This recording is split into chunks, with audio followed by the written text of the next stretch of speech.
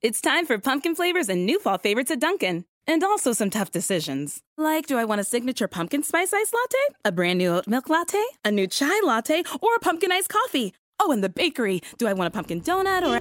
There are other people behind you in this drive-thru. Oh, I'll just take it all. Okay. It's all the cozy you crave at Dunkin'. Pumpkin favorites and new fall additions, like new creamy without the dairy oat milk lattes and the signature pumpkin spice iced latte, plus more. America runs on Dunkin'. Price and participation may vary. Limited time offer. You're listening to Caroline Radio, KCGN Bakersfield, your home for all your variety hits, just like the Aaron's Opinion podcast. Welcome back, listener. How are you? I'm glad you've had a good week. You know, tonight I'm joined by someone, as I was saying before I pushed the record button, joined by someone who I have been following for a while, at least 5 years. On YouTube, off and on, watching his fascinating, entertaining, and educational content. This person is blind like us in the audience and like me. He produces a lot of content all about accessible gaming. And he's done a lot of work and a lot of videos about the Oculus Rift headset and virtual reality. So if you don't know who I'm talking about already, it's a great honor and pleasure to be joined by Jessie Anderson, or as I like to call him, or maybe he likes to call himself, illegally cited. And it turns out that Jessie has been listening to Aaron's Opinion without Aaron even noticing. So, Jessie, illegally cited, welcome to Aaron's Opinion. How are you? I'm doing pretty good. Thanks for inviting me on the show. Thank you for joining me at such short notice. So basically, one of the things that really caught my attention about you about 5 years ago on YouTube was your motivation and your enjoyment of playing and learning about and showing people accessible games. You've got it covered. I remember one of the games that I found, and you at home probably thought, oh my God, that's boring. But I thought it was really pleasant to watch, was the game where you played and you're some sort of like a sea creature, some sort of like a fish, and the game is like you like sort of like swim around and it just looks cool. So I mean, you've played a lot of really fascinating games. So why don't you start out by telling us, I mean, I guess my first question is, how did you become so attracted and so enamored, I guess, by accessible gaming? Tell us about that. Well, I mean, yeah, a little bit of background. I am legally blind, have been since birth, or as that's kind of where I got the illegally sighted thing from, you know, the whole spin on. I always thought, I love that. But yeah, legally blind, I thought was just a little bit of a weird term. I know what it means, but it's always weird. And so I kind of got tired of people, you know, like when people ask like, oh, what is your vision impairment? So instead of giving them a straight answer, I'm like, I'm illegally sighted. And I just like to get people's strange looks. And I couldn't think of a name for the channel when I started. I'm like, you know what? I'm going to roll with this and see what happens. And so I've been into gaming pretty much as far as I can remember. You know, I grew up back in the days of the Atari 2600, Commodore 64. Mm-hmm. Ooh, you know, I saw them early on. And cool. Yeah, I'm 90. I was born in 91. Okay. So, yeah. So, what are you 10 years old? 10 years older than me? 5 years older than me? 79. So yeah. Okay, 77. Yeah, yeah, I'm old. Well, not that bad, man. Not that bad, man. Just you're basically a generation ahead of, or the generation before me, I guess. Right. Slightly before. Yeah. So you grew up in the 80s, and I grew up in the 90s. So there was a big difference. Yeah. Yeah. So I mean, when I started, you know, I was originally just fascinated with the fact that, oh, I can not only watch TV, but I can actually control something on it. So that was like the Atari stuff. And then I saw the Nintendo Entertainment System, the old NES. And from that point on, I was hooked, saw my first computer, my talking computer, and I was fascinated with that. And so pretty much from that point on, I knew I was going to do something in technology. And so from my day, like I've had a few jobs over the years, but I'm currently working for the state of Minnesota, and I'm currently working as an assistive technology specialist with the state, kind of helping people who are blind or visually impaired, you know, get through school and eventually ultimately become employed, because that's a huge thing, and that's another passion of mine. And that's something that I greatly appreciate, and that's one of the things that I hope that Aaron's opinion does, is that I hope that if it helps one person to feel better and to feel more motivated to get out there and be successful, then it was a successful thing. Then it's a successful podcast. So Exactly. that whole issue of employment, and I find, Jessie, that after talking to so many blind people from all over the world, I find that employment is a huge issue, and also motivation is also an issue that is also a recurring issue that I see quite frequently. Oh, absolutely. I could talk about that for ages myself. I mean, like I said, I never really wanted to be, I always wanted to be as independent as I could. I wanted to be, I wanted to be successful, be independent, be on my own, and not have to worry about being, on a monthly check, that kind of a thing. And like, was it hard? Absolutely. And we definitely oftentimes do have to work, twice as hard to get, the same as everybody else, but I'm not going to let that, from stopping me doing it anyway. And that's what I've been telling people, is that a lot of times in life, even if you're successful, that just means, some of the times it means that you just took, one step forward, two steps back. Oh God, and, yeah. And it's a constant thing that I see, really. But that's interesting. So, okay, well, I think that's in. So exactly, if you help, when you help blind people to find meaningful employment, what, how exactly do you do that, and what are some, issues that you're seeing lately out in Minnesota with that issue? Well, really, this year with the, with the virus and everything, it's put a really weird spin on everything. But basically what my part of it, what I do, I'm an assistive technology specialist during the day. And so, people will come in and, we'll get referrals from counselors, and then we will, I will meet with the people, and I work primarily these days with transition age students. So typically high school, early college, that kind of a thing. So excellent. Figuring out, getting their technology, figuring out what technology would best help them. And not only that, but like getting them set up with the proper training so that they can be successful in college and hopefully ultimately go out there and find, be employable and get a job and all that good stuff. So we'll meet with people and work with them to figure out what technology and technology training would help them, and just all kinds of different stuff like that. Excellent. Good. And yeah. Oh no, I was just going to say, the gaming stuff. Yeah. So let's kind of segue, Sure. or drift around as we go through the hour, I guess. So then, how did you develop this admiration for the YouTubing and really creating a channel for blind people where you show how easy it is for blind people to get into gaming? Because I think that's the fun part of your channel. So talk about that. Yeah. The funny thing is, it kind of happened by accident. Believe it or not, I've been doing this for like a little bit over 8 years now, because I started in 2012. And it started out, a friend of mine and I, we had a Minecraft server that we were working on, and we were kind of building our own maps together. And we wanted to share things back and forth, but it was actually getting too crazy to be sharing back and forth these map files. And so then we ended up getting a server so that we could play on there together and do cooperative projects and things. And then we got the idea of, whoa, okay, well, we could show other people. I mean, I could just try to record something. I found some, free or cheap recording software. And my first couple of videos were kind of giving a tour of the creations that we had done on the Minecraft server.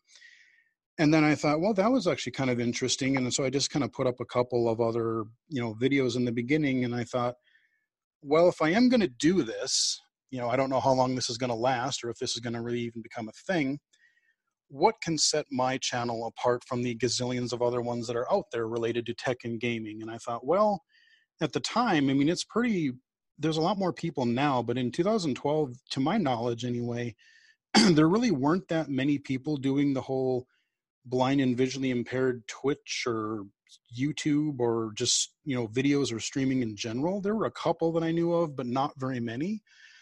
And so I thought, well, let's take a look at mainstream games and how I play them, as a person who is legally blind. I have enough vision to play a lot of mainstream games, but I still do have trouble with some types of them. And then I figured out how to capture iOS footage to my computer. So I started covering mobile content. And then in 2015, I attended the CSUN conference, technology conference in San Diego at the time. And I met a person, Ian Hamilton. He had a session there. And I attended his session. We started communicating over email and Twitter and things like that.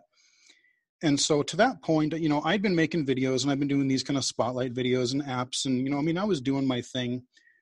But after we had talked and I had attended his session on game accessibility for 2015 or whatever it was, I really kicked things into high gear because he just like, oh, you know what, this could actually really become a thing. And I just, concentrated even more in my spare time on doing different types of videos and just looking at different areas of accessibility and low vision. And around the same time, commercial VR started becoming a thing, virtual reality, and I had to get myself an Oculus Rift because I saw a prototype of it earlier, and I'm like, okay, I know there's going to be issues, but again, here's another ground floor opportunity for me. Is VR is definitely a more enthusiast hobby still to some degree, because if you have a computer-based VR system, you still do need a decent computer gaming rig to play things properly that'll support it, and the headset and everything itself. I can't imagine there will be too many blind and visually impaired people coming into that. And so I started covering VR content, and then I thought to myself, like, well, if I can get this advocacy and consulting piece going both with gaming and VR as well, because VR is this new medium, everybody's still trying to figure it out. Everybody is trying to figure out what standards to have in general for everything. So if I can start, knocking on doors and talking to developers and saying, hey, as you're thinking about all this other stuff, there's some people out here that also maybe want you to consider adding maybe some accessibility standards and frameworks from the ground up. So I've been trying to advocate for that. And I did a presentation on that very topic in 2017 for the ID24 web conference. And that archive is on my channel as well, or the presentation I did on VR low vision accessibility. Outstanding. And since then, Go. Oh, perfect. Keep. Yeah, no, I'm just Since then, it's kind of just been a thing of really continuing to do the channel. I did start streaming about a year and a half ago on Mixer because I thought, well, Windows has got this game bar built right into Windows, and I don't really have to do much setup for it, I don't think. So let's give this Mixer thing a try. And so I've been putzing with that off and on the last year and a half or so. But then, just like I said, trying to work with game developers, app developers, doing betas, becoming a member of some groups like the Able Gamers player panels, doing some stuff with Microsoft on the side. Got a couple things through them. And then just recently I've started getting just these, little game accessibility is actually starting to become a thing. And I have some really good news about that later. But, within the last 6 months or so, I've really just started getting some actual, little one-off paid, consulting gigs that, paid or unpaid, that, but the developers are just taking notice and are thinking, well, maybe we should talk to some people and try to add accessibility features to our games and stuff. So it's just been a really busy combination of things, but I've been loving it a lot. Perfect. Yeah, and the thing that really impressed me on your channel, I remember years ago watching those spotlights. You had a lot of fun doing, play gameplays of so many But there were, the thing of it is that it was very noticeable to me. And now that I'm thinking back to it, it was overly noticeable that a lot of these games, some are just written a lot better than others. And some are just significantly better. Oh, something about, now, okay, I'm going to get the title wrong. So just tell me what it's called once I mess this up. You played some game called like Papa Sanjay or something like that, where it was like, is that what it's called? Papa Sangre. Unfortunately, it's not available in the App Store anymore. That company stopped making accessibility or blind accessible games, which is a crime because they were doing some fantastic work. And it was really cool for me just to be able to listen to you interacting in that game and having that interaction with the software. I never I should have downloaded it to try it because it's not there anymore. But no, unfortunately not. And every game that they did, the sad thing is, every game that they did, like they just got better and better. I mean, by the time they got to their last game, Audio Defense, I mean, that was an amazing game. I see. Well, and how do you suppose that worked? Did the company simply go under? Were there other things going on? Well, what do you think? I don't want to really want to say too much because I'm not entirely sure. I know it was like it was Something Else Games, and it was I forget what it was, like a sub company under another company, and they just decided to close that branch of it, I think, because it just wasn't really making that much of profit for them, or it just really wasn't doing well compared to what they wanted, I think is what ultimately happened.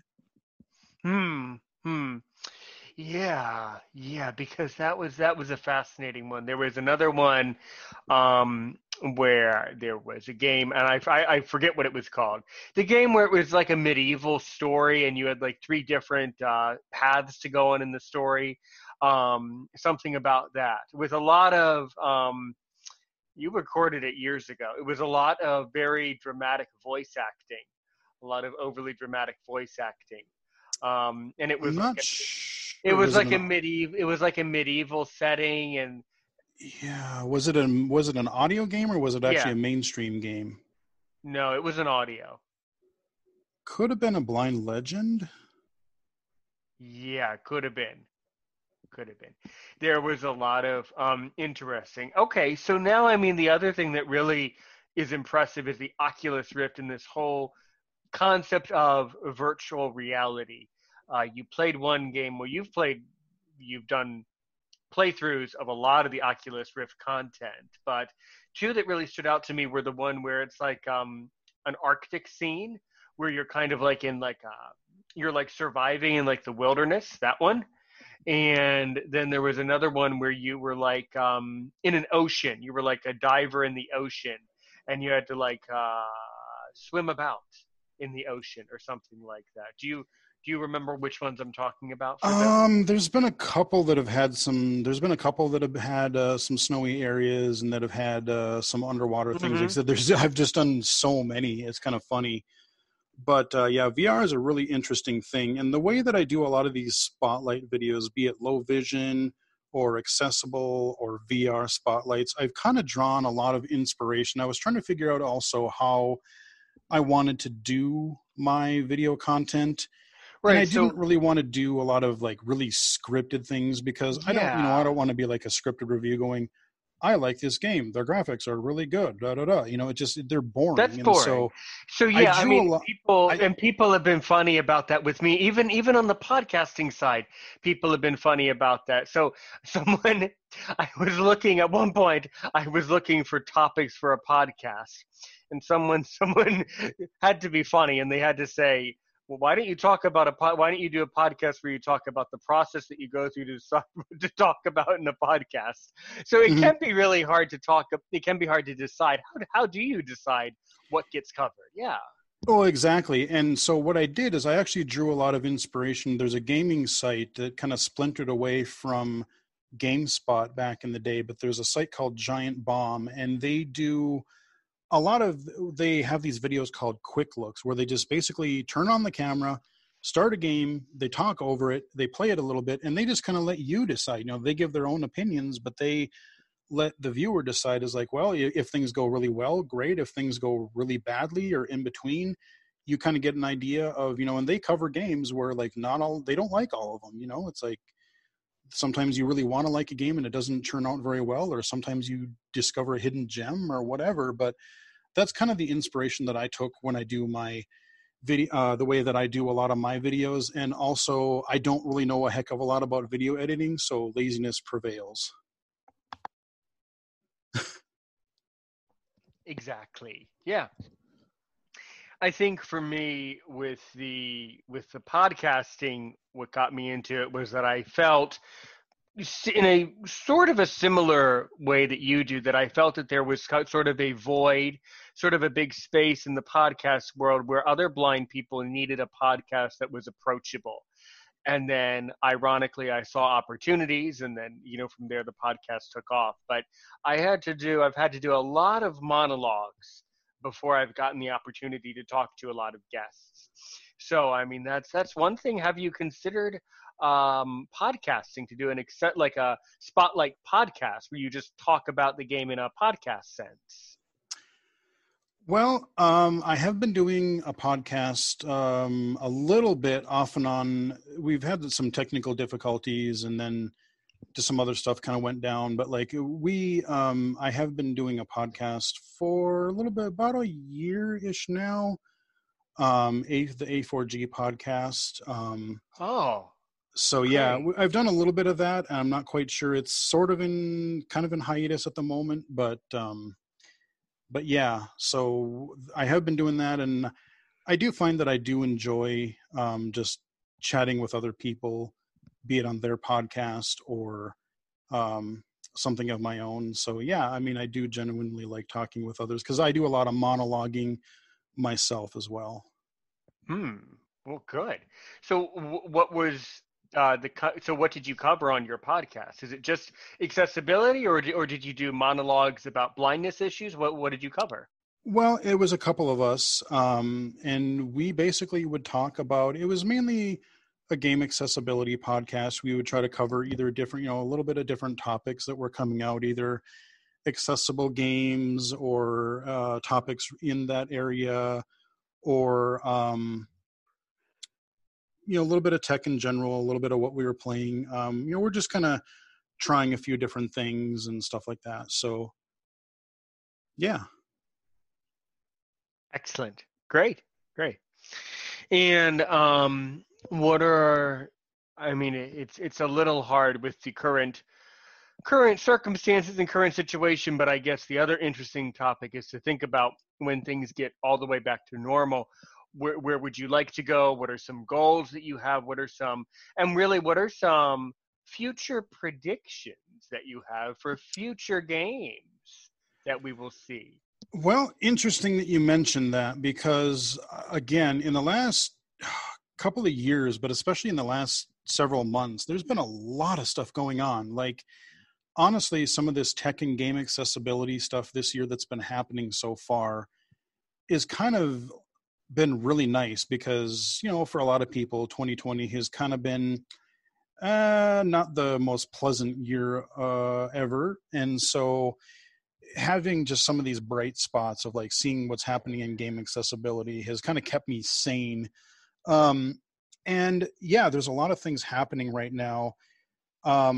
There are several games that I've been looking at recently, and the trend that I'm liking is a lot more, we have games that are developed specifically for blind players, but a lot of these, these are really small companies or developers, and it's hard to kind of find a big audience, because a lot of mainstream audience maybe would just kind of treat that as like a novelty and wouldn't necessarily buy into it.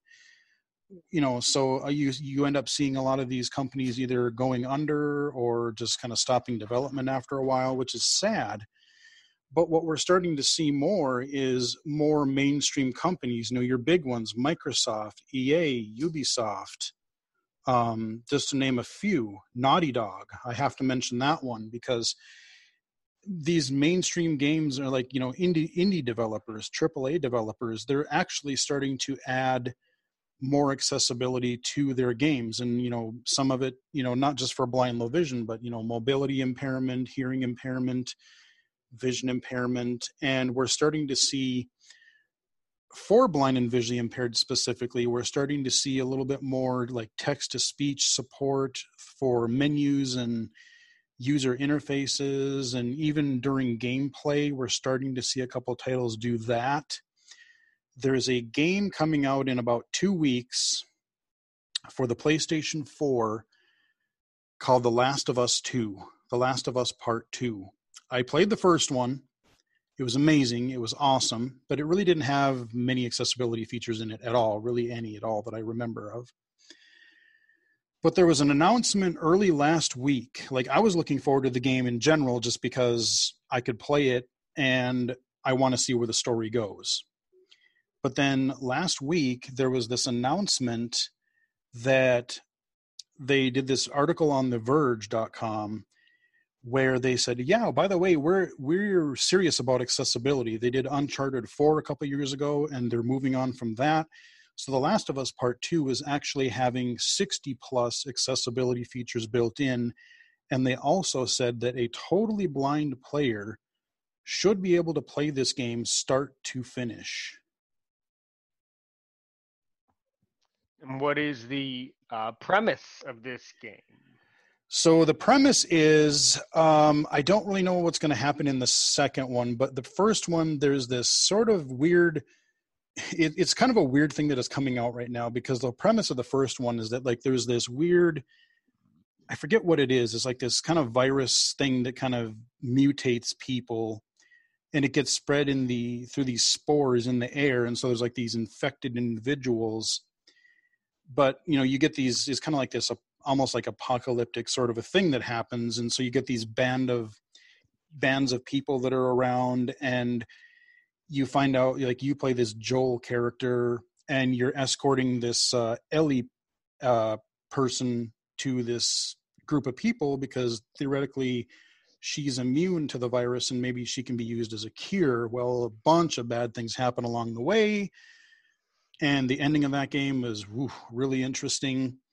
And it kind of picks up so part 2 picks up about 5 years later. And it's just so it picks up, and this time you get to play as Ellie throughout the story. You're not playing as Joel. So it is like a third person action kind of a game. You have stealth and shooting and a bunch of story. I mean, it is really grim in a way, but it's still really well done. Well, that sounds extremely interesting. Yeah, it sounds like it's one of these. It's a game that just features a single player campaign. Correct. It's not really multiplayer. Yeah. Well, that is interesting. We're coming up. We are sneaking up on a break, about 2.5 minutes. By the way, listener, my name's Aaron Richmond, and this is the Aaron's Opinion podcast on 87.1 Caroline Radio and Blind Advocate Radio, or wherever you get your podcasts, or YouTube, or anywhere else these days. And we're joined by Jessie Anderson, although if you have been following him on YouTube, you probably thought his name was illegally cited, because more commonly you're known as illegally cited in the YouTube Yep. in the YouTube community. Yeah, that's about as good of a username as you could come up with. I got to admit, it grew on me once I decided to go with it. It's definitely grown on me over the years. I've really become fond of it, to be honest. Well, that's interesting, extremely. And so I recall that you are from Minnesota. I've never been to your state. Why don't you tell our listeners, maybe give our listeners a little bit of information about what it's like. Having nothing to do with the game accessibility, but maybe Sure. If you think Minnesota is just a good state for blind people, what have you found about that?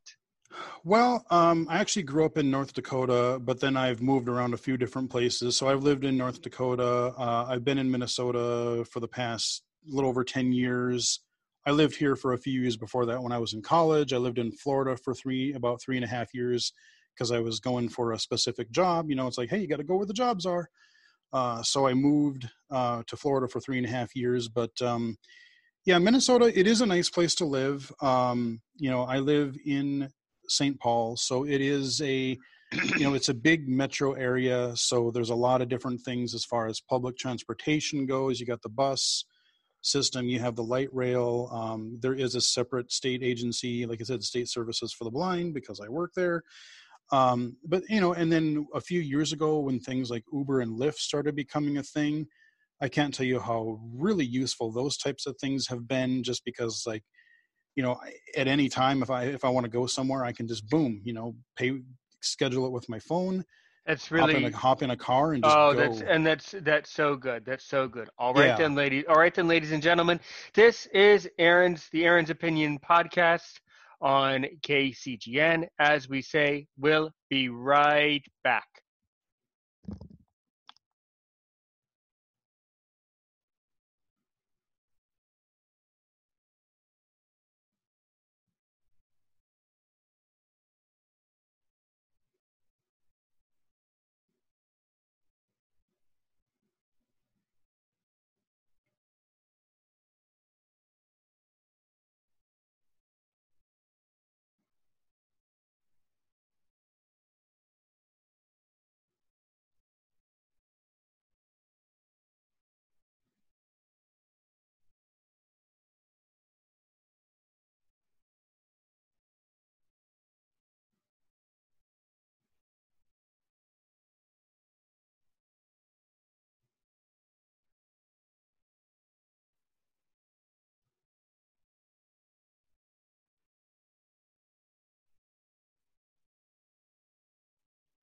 Welcome back, listener. How are you? All right, this is the Aaron's Opinion podcast. We're speaking with Jessie Anderson, illegally cited. Before the break, you were talking about how Uber and Lyft have made things a lot easier for you in St. Paul. Why don't you keep talking a little bit more about those apps and what you think about all of that? Yes. Yeah, I mean, I think, like I said, I do like, I grew up on a farm, and so I do like living in kind of a rural area. But as somebody who is legally blind, I came to the early realization that, well, as much as I like the nice, open areas and peace and quiet and everything, just to be independent, because I really highly value being able to just be on my own, support myself, that kind of a thing. And I kind of quickly realized that, yeah, I'm probably going to have to live in a larger metro area so that, at the time I could use the bus system or public transportation. But now that we have, like I said, not just things like Uber and Lyft, but even, Amazon and Amazon Prime. I mean, it's so useful.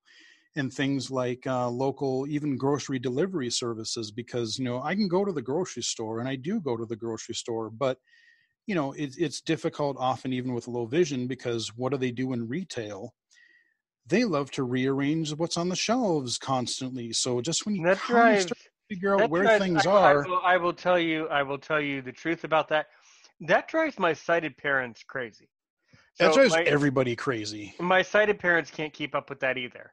So right, and so I came to the realization it's not just for blind people, and it's not just for people who are illegally sighted.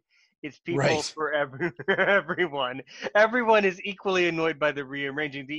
I always have a theory behind everything. My theory about that is that they think, well, if we can get Mr. Anderson to walk around the store trying to find the stuff he needs, exactly, maybe we'll get lucky, and maybe Mr. Anderson will buy something he doesn't need. That's exactly why they do it. I know exactly why they do it, and you're absolutely right on that. And so what happened was I found out that there was a couple stores in the area that did delivery services, and during the wintertime, it can be so difficult to trudge through the snowbank or not falling your face on the ice, that kind of a thing. So I thought, I'm going to start getting delivery for the wintertime. And then I'm like, this works really well. I can I can use my app, or I can use a website. I can, build up my shopping list, boom, have it ordered and delivered. I mean, time is money sometimes too. And if it's a $5 delivery fee, or I pay what is it, like, $90 a year for free delivery, you know what, that's totally worth it, because you save that over time. And it's just so much more convenient. So I've kind of been a big fan of that the last couple of years.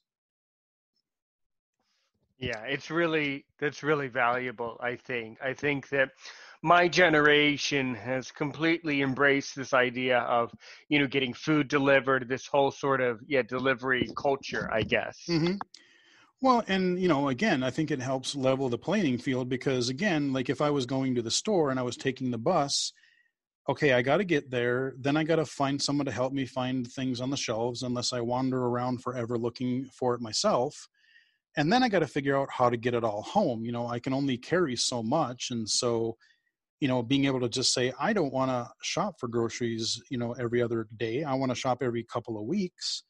If I get it delivered, I can do that. And so I think, especially when the iPhone and smartphones really began to be a thing, the things that, to me, there's really no excuse. Like, people can, there's so much out there that can make people, that can help people be independent. I'm not saying technology solves everything, because it doesn't, but like, the computer, the internet, the iPhone, that kind of a thing, all those things are so helpful. I can have access to any book or reading material I want to. I can take a picture of objects and identify them, or I can take a picture of text and have them read aloud. I can pay my bills, do my banking, shop, just all of these things that, you would often back in the day would have to have some sort of assistance for.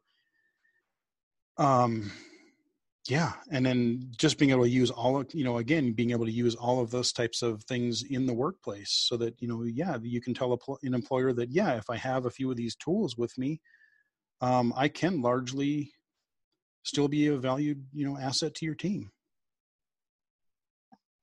And that's really what I have found, over the years. I mean, basically my story, I'll summarize it for you. I Sure. don't know, I've told bits and pieces of it in my podcasts over the months, but I don't know which bits and pieces you have put together. So I'll put together all the bits and Sure. pieces and say that basically my story is that I'm blind like you. I live somewhere in North America. I have a degree in international relations, and I have found that over the years, in dealing with many different employers and many different possibilities in life, the issue of blindness always has to come up in some way, some way or another. The issue of someone's blindness is part of the decision. And, Mm-hmm. and, I'll tell you what I really think about this, and by the way, you're welcome to disagree, because everything I say, this is an opinion podcast, not a fake podcast. This is an opinion. Yeah. This is an opinion podcast, not a fact podcast.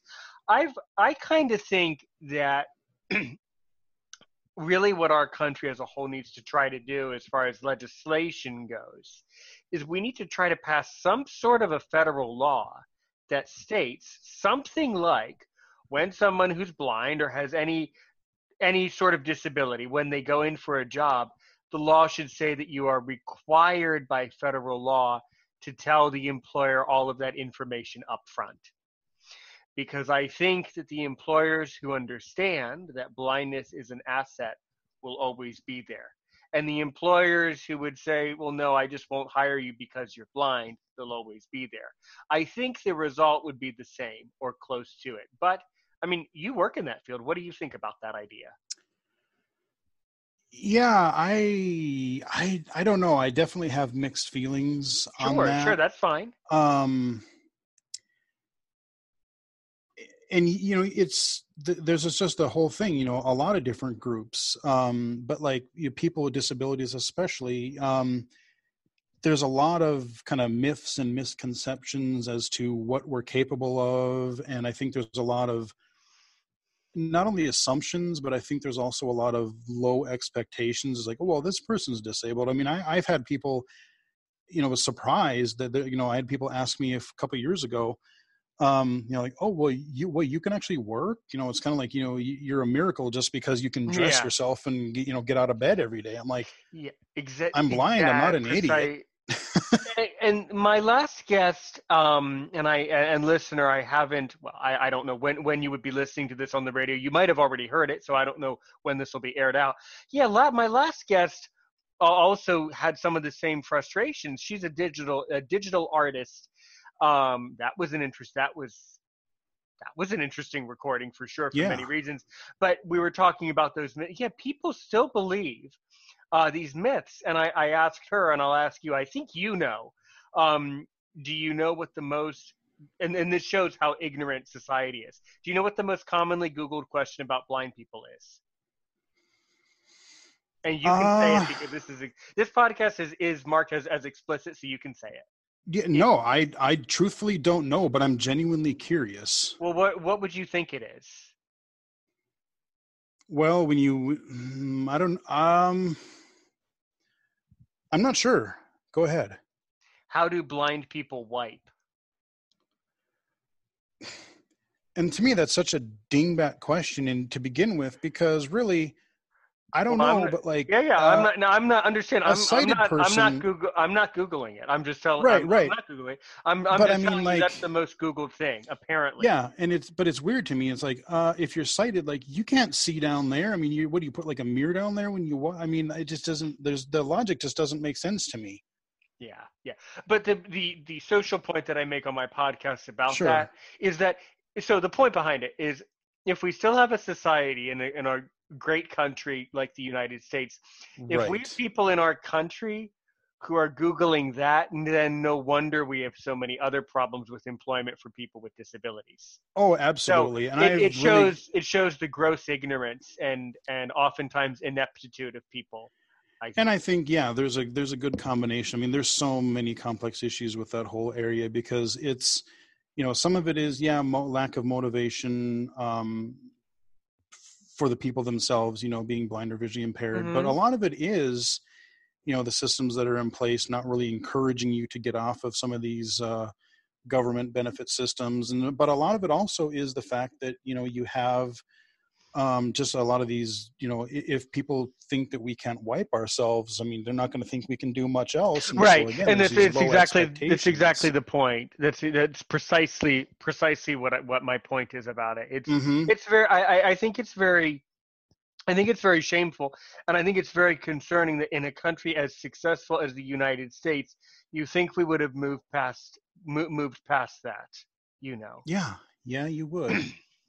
And I also find, though, that on top of society, I find that there is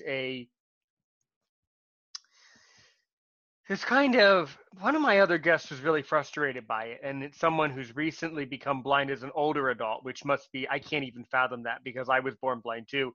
But he was saying how there's basically these two groups of blind people.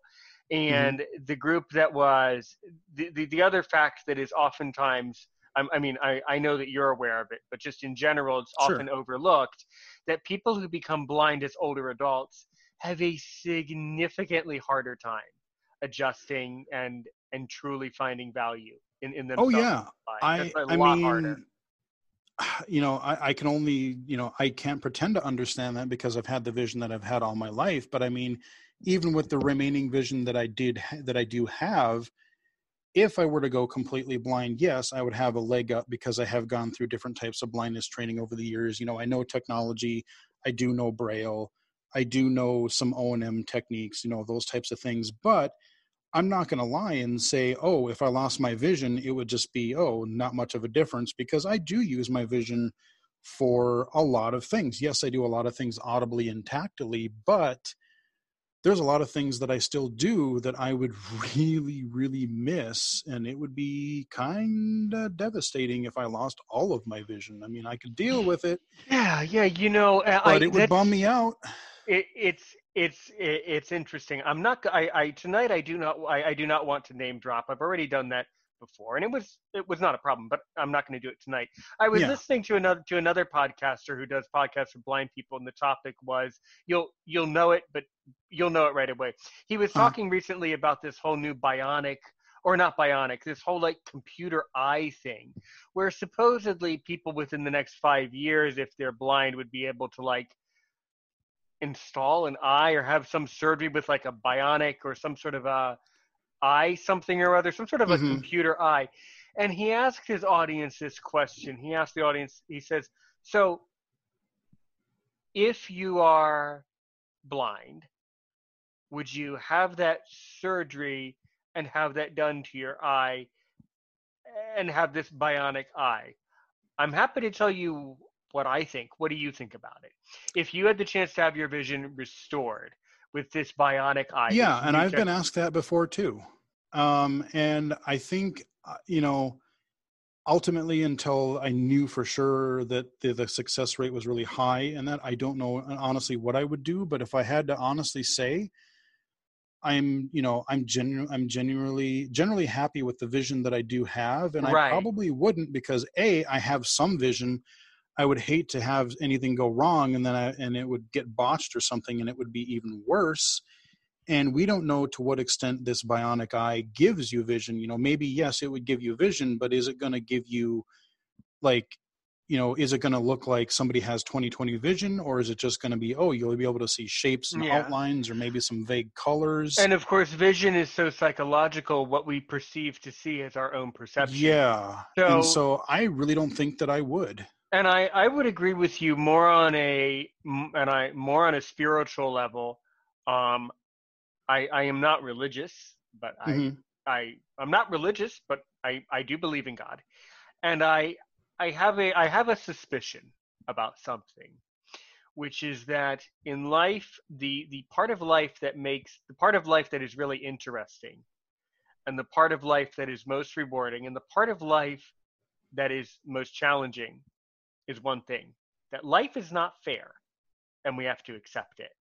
So I think for me, I would say no. I was born blind for a reason. It's my job to figure it out.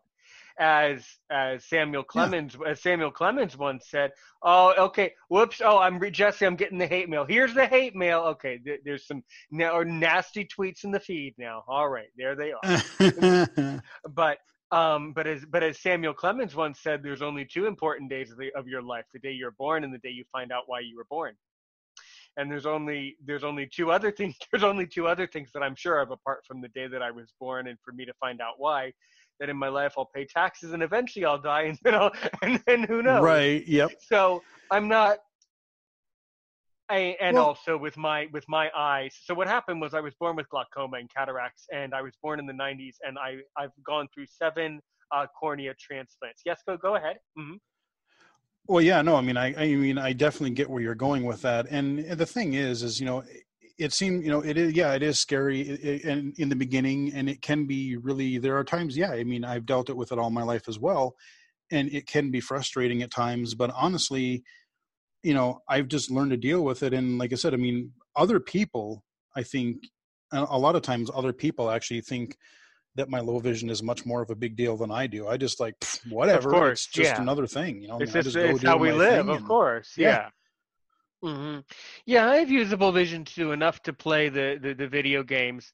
But with my work as a teacher, and then my podcasting, and then taking care of my retired guide dog, I find that I just have no interest in it. It's just playing the video games is painfully boring and not for me. My brother's into it. My brother has all those games. Yes, he's got a lot of them. I don't know if he's played any of those more advanced single player campaigns, but I do remember when I played video games, my favorite was always Assassin's Creed, the multiplayer. So much fun.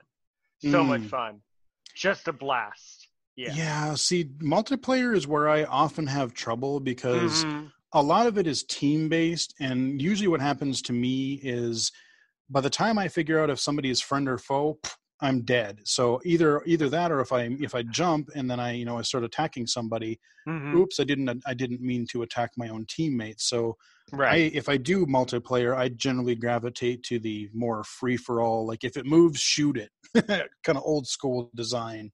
Multiplayer or else cooperative stuff. Yeah, what's your now I have played it in the past. I don't have much I don't play it recently or often, but I have had some experience with RS games. What is your opinion of that?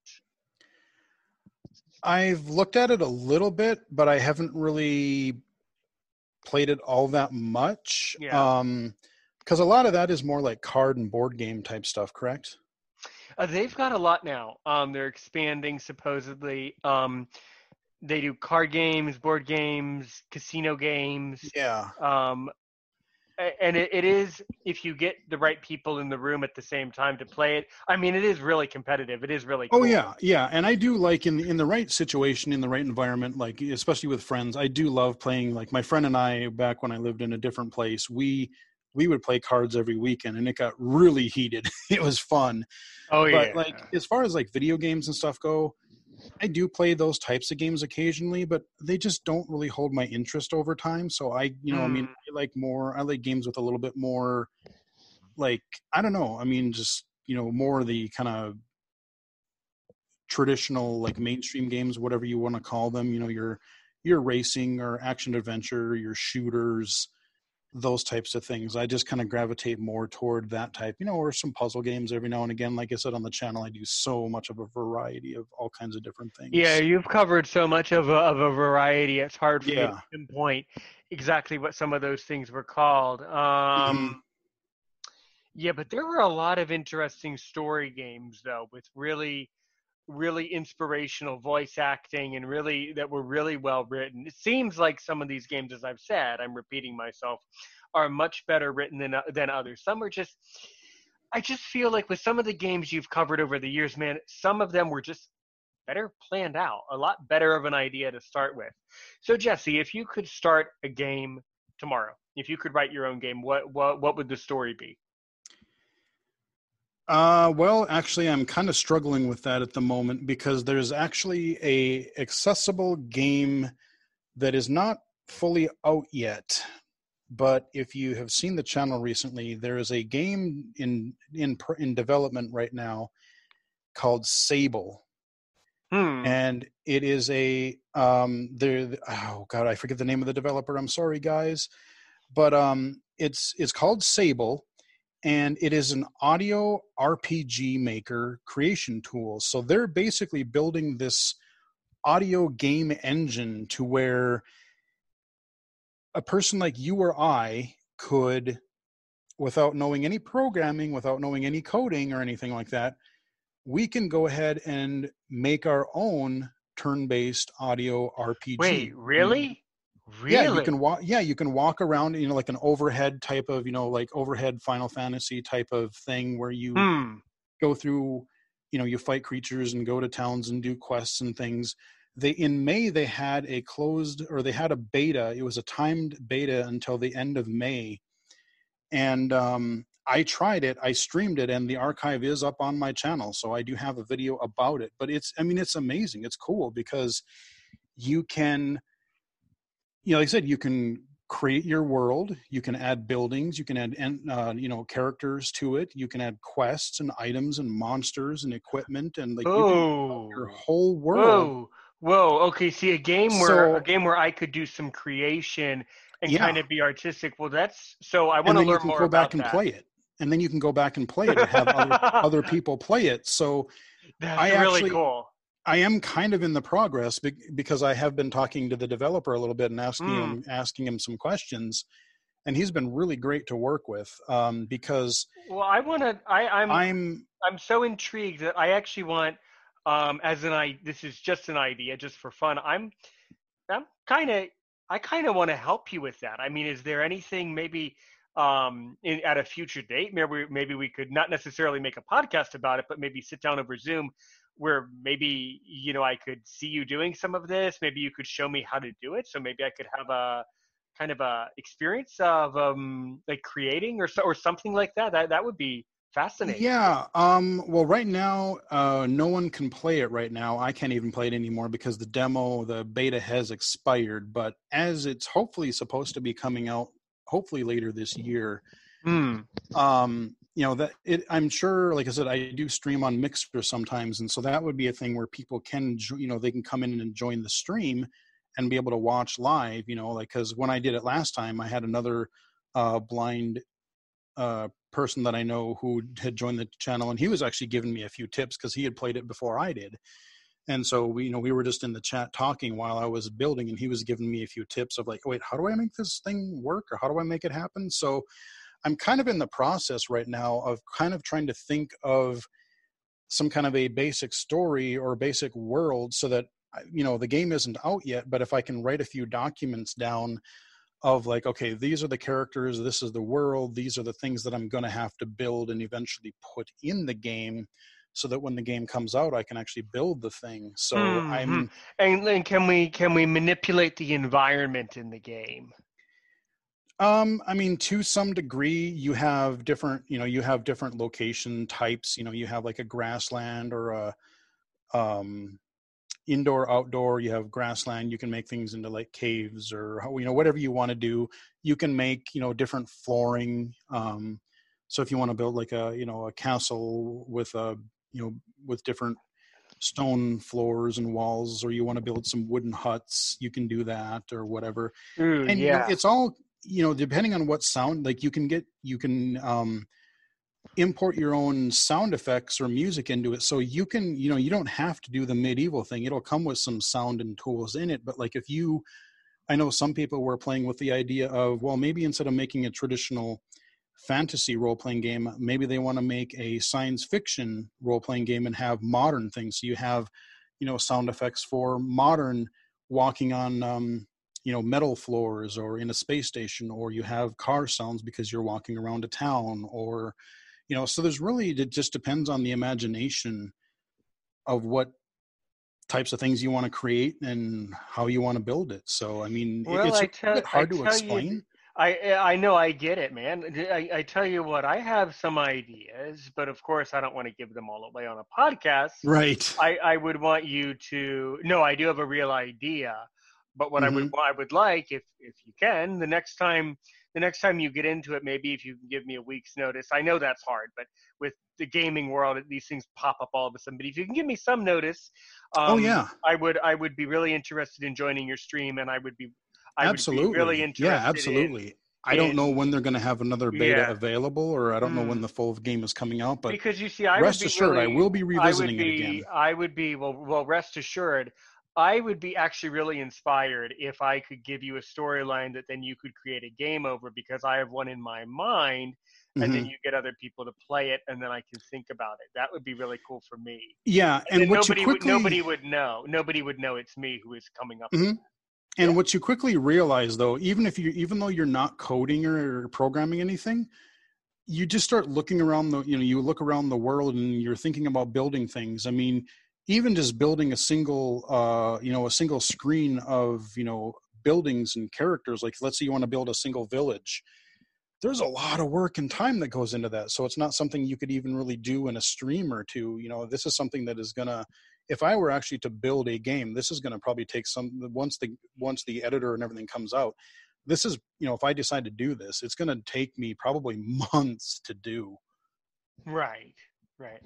Yeah, and I mean, how do you basically organize that when you're deciding what to show? I mean, do you tend to record in the evenings, morning, anytime? Is there any particular time of day that you like to record? Well, when I record videos for the YouTube channel, those are just recording, and then I upload and unlock them kind of whenever. I have a schedule. I unlock videos regularly on Wednesdays and Saturdays, and then I do Mixer archives on Mondays. So if I do a live stream through Mixer, most of the time I do those on the weekend. It could be a Friday, but more likely a Saturday evening.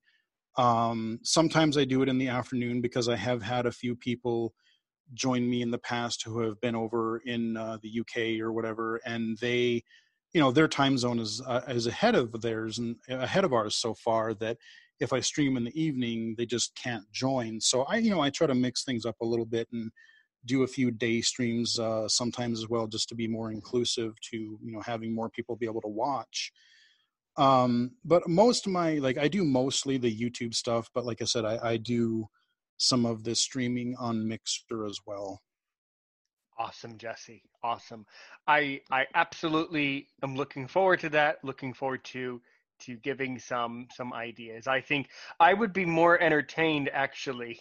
I would take more satisfaction in giving you my ideas, having you create something amazing and then everybody else plays it and then blames you for it Yeah. than me creating something and then having people blame me. I just want to take the credit for helping you maybe to come up with some pretty cool stuff in the future. Yeah, and after So we're we're coming up, by the way, last 45 seconds of the show. We've been talking with Jessie Anderson, who has a lot to say. By the way, you really enjoyed this. I think we're going to have a part 2, because I think there's a lot more that you should say and tell people. So do you have basically a final message? You have about 10 seconds. not really, not off the top of my head, but it's just, yeah, it's been a fun conversation, and yeah, I would be willing to hang out again. Yeah. Excellent. Well, that's so good, Jesse. I was I'm really glad you came in, and I'm really appreciative that you came in at such a short notice. Everybody, that was another exciting edition of Aaron's Opinion. As I like to say, have a good day today and a great day tomorrow. Get a credit card that gives you what you need now. A low interest rate on everyday purchases and a place to transfer high interest rate balances. The PenFed Gold Contactless Card is our lowest rate credit card. You can even earn a $100 statement credit when you spend $1,500 in the first 90 days. Join PenFed, and together we can help you keep more of what's yours. Visit PenFed.org/goldcard. To receive any advertised product, you must become a member of PenFed, insured by NCUA. It's time for pumpkin flavors and new fall favorites at Dunkin'. And also some tough decisions. Like, do I want a signature pumpkin spice iced latte? A brand new oat milk latte? A new chai latte? Or a pumpkin iced coffee? Oh, and the bakery. Do I want a pumpkin donut or... There are other people behind you in this drive-thru. Oh, I'll just take it all. Okay. It's all the cozy you crave at Dunkin'. Pumpkin favorites and new fall additions, like new creamy without the dairy oat milk lattes and the signature pumpkin spice iced latte, plus more. America runs on Dunkin'. Price and participation may vary. Limited time offer.